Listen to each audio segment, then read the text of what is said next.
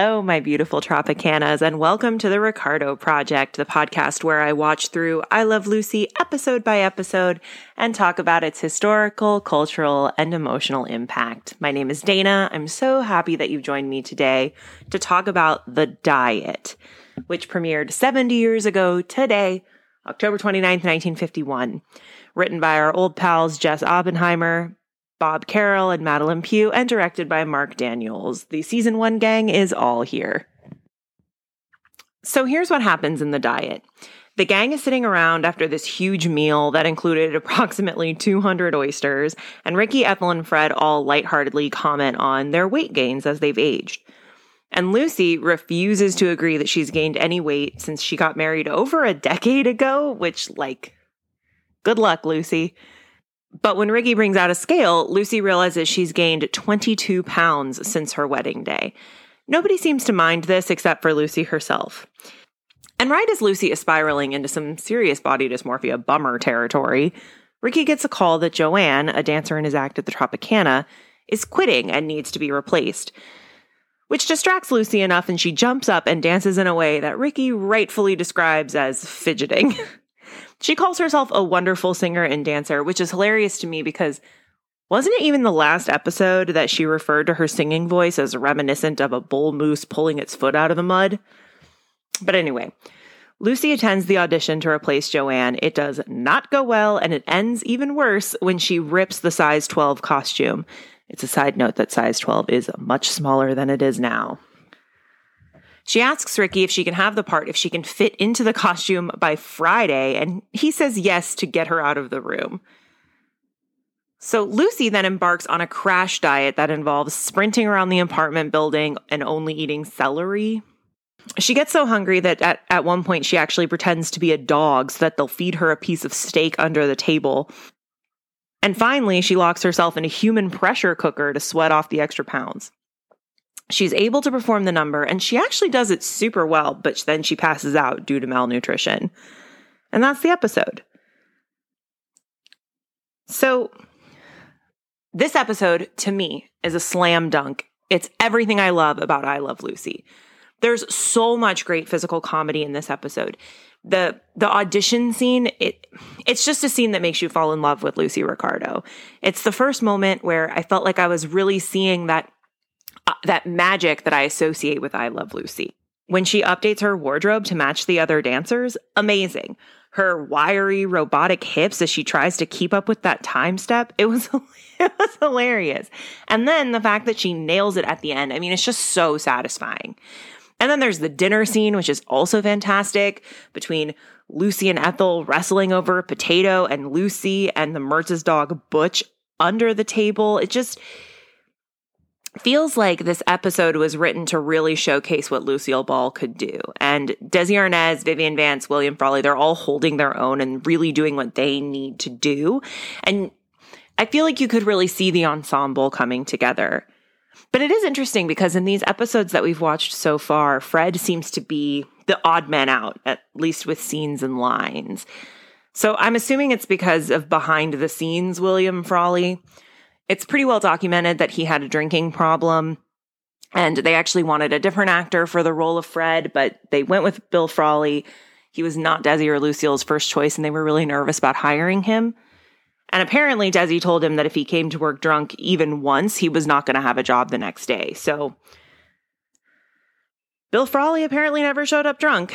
But I've been wondering if Fred's limited screen time in these early episodes was a result of them kind of being suspicious that he would welch out on that deal.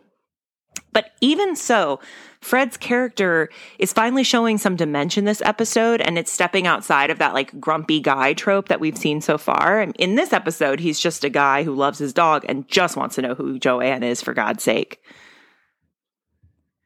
And The Diet also hits right at why this show is more than just a sitcom for me. So based on that plot description, it sounds like this episode would be really problematic. I thought it would be really problematic, especially because they all look so thin to me. I thought this episode would be full of fat phobia and fat shaming and mean jokes at Lucy's expense. And I Love Lucy certainly has its share of mean body jokes. They're usually directed at Ethel. I mean, I have to admit, I was preparing to be really sad about this episode. There's a comedic hierarchy to lots of jokes. The joke teller usually has two options when telling a joke about another person. They can either mock someone that has higher status than them, like when we make jokes about, our bosses or the wealthy, the government. It's like the reason that the election year SNLs are always better than all the other episodes of SNL. So this is called punching up. When you make a joke at the expense of someone higher in whatever hierarchy you're looking at, gender, race, class, status, size, etc. And then conversely, they can mock someone who's of lower status to them. And the unfortunate, most recent example I can think of is Dave Chappelle, who is a cisgendered man making jokes at the expense of trans people, which is one of the most at-risk, if not the most at-risk populations in the US and in the world at large. And this is called punching down, when a person makes a joke at the expense of someone who doesn't really have power in the exchange anyway. And there's like a common argument about pushing boundaries that can be made here, but it's going to be made by total douchebags, and I'm not going to do that. I'm going to stand by the argument that jokes that punch down are only funny to those who are doing the punching or could be doing the punching. And most comic theorists agree that if you're going to have a joke that punches at another person, it should only punch up. And those are the boundaries we want to push. We want people with less power to joke at the expense of someone with more power. It's funnier, it's more transgressive, it's just a better joke. But as a plus-size woman, I'm pretty used to comedy punching down at me. People like me are used to being used as a joke because we eat too much, or are sexual, or are attractive to someone, or we enjoy life. Sometimes we're just a joke because we exist. And I can't believe that I'm sitting here saying this, but I Love Lucy in this episode is more progressive than most modern takes I've seen in my 31 years. In this episode, Lucy's issue with her weight doesn't come from any outer shame. It's all from inside. I mean, none of the others have any judgment in their voices when talking about how they've gained weight. But Lucy is insistent that she be exactly who she was 11 years ago. And when confronted with the fact that she's changed, she is so hard on herself. I mean, Ricky doesn't care, neither do her friends. Ricky says yes to her being in the show if she can fit into her costume, more to get her out of the room than because he wants her to be thinner. And at the end, when she is thinner and therefore correct in her own mind, her body collapses, which was so exciting to me because it's telling me that the show is not only refusing to engage with the idea that Lucy losing weight quickly is going to help her in any way. They actually use this crash dieting as a kind of sitcom morality tale that treating your body in unsafe and unhealthy ways won't serve you. You won't get the part. You'll need to recover. You'll have to let that girl out of the closet and she'll have the role for the rest of the time. I was about 10 when I realized that I wasn't just taller than everyone else, but that my bones were bigger, my shoulders were broader, that I was just going to be bigger than other people. And I can't help but wonder what my life would have been like in my teens and in my 20s if this episode had been one of the ones to play on Nick at Night when I was pressed up against the TV. Maybe I would have been gentler with myself or felt less shame if I'd seen Ethel and Fred and Ricky casually acknowledging weight gain and then eating a full plate of steak and potatoes rather than depriving themselves. I think it certainly would have helped more than watching friends repeatedly make fun of Monica for what she looked like when she was 17. It's given me a lot to think about. I just love that it doesn't shy away from how hard we can be on ourselves. I mean, we've all been Lucy in this situation, but I hope we can all transition into Ethels. That's like my wish for us. We can be content, happy, beautiful, eating's my hobby Ethels. That's what I wish for us today. Anyway, those were my thoughts on this episode. Definitely my favorite so far. But I don't want my last few sentiments to make this seem like this episode is heavy in any way. It's not. It's so delightful. It's so funny. Lucille Ball uses every inch of her body in a billion different ways. It's just a joy to watch from start to finish. And I know that I got kind of heavy at the end, but I think that's what makes the show so amazingly successful is that it has this level of emotional impact. It gives me something to think about while being just a perfect little sitcom. And I love that it can be both. So before we talk about next week's episode, just a few historical notes that I thought were super interesting. So this episode, I think both of the other episodes, is based on a My Favorite Husband episode. And it's kind of a hybrid because it also uses Lucy and Desi's Cuban Pete number from their stage show. So when they had their stage show right before I Love Lucy got greenlit to demonstrate that they had a lot of chemistry and would be a great TV couple, this was actually one of the numbers. The costumes they wore were actually the exact costumes they wore in the show, which I thought was really interesting.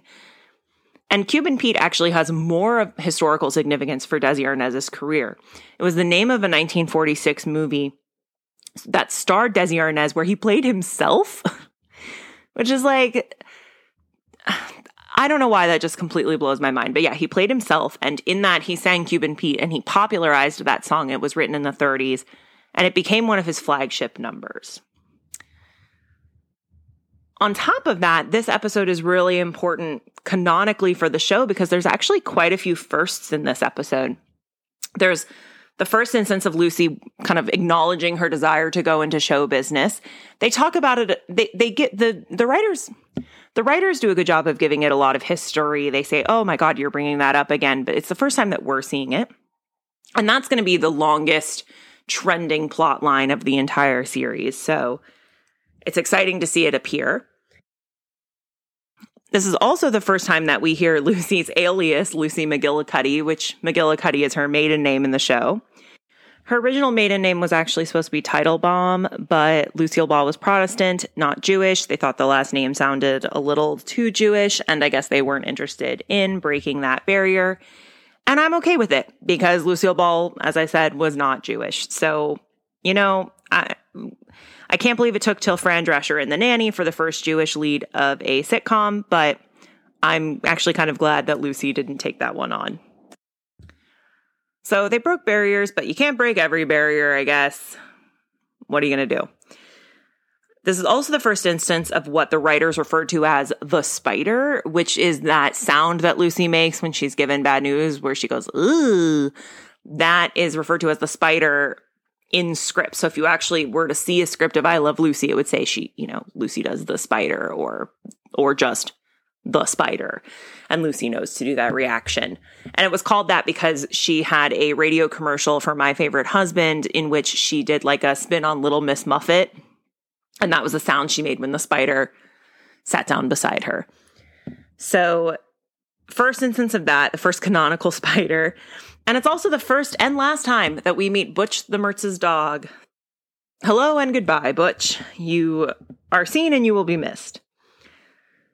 So those are the notes that I have on this episode.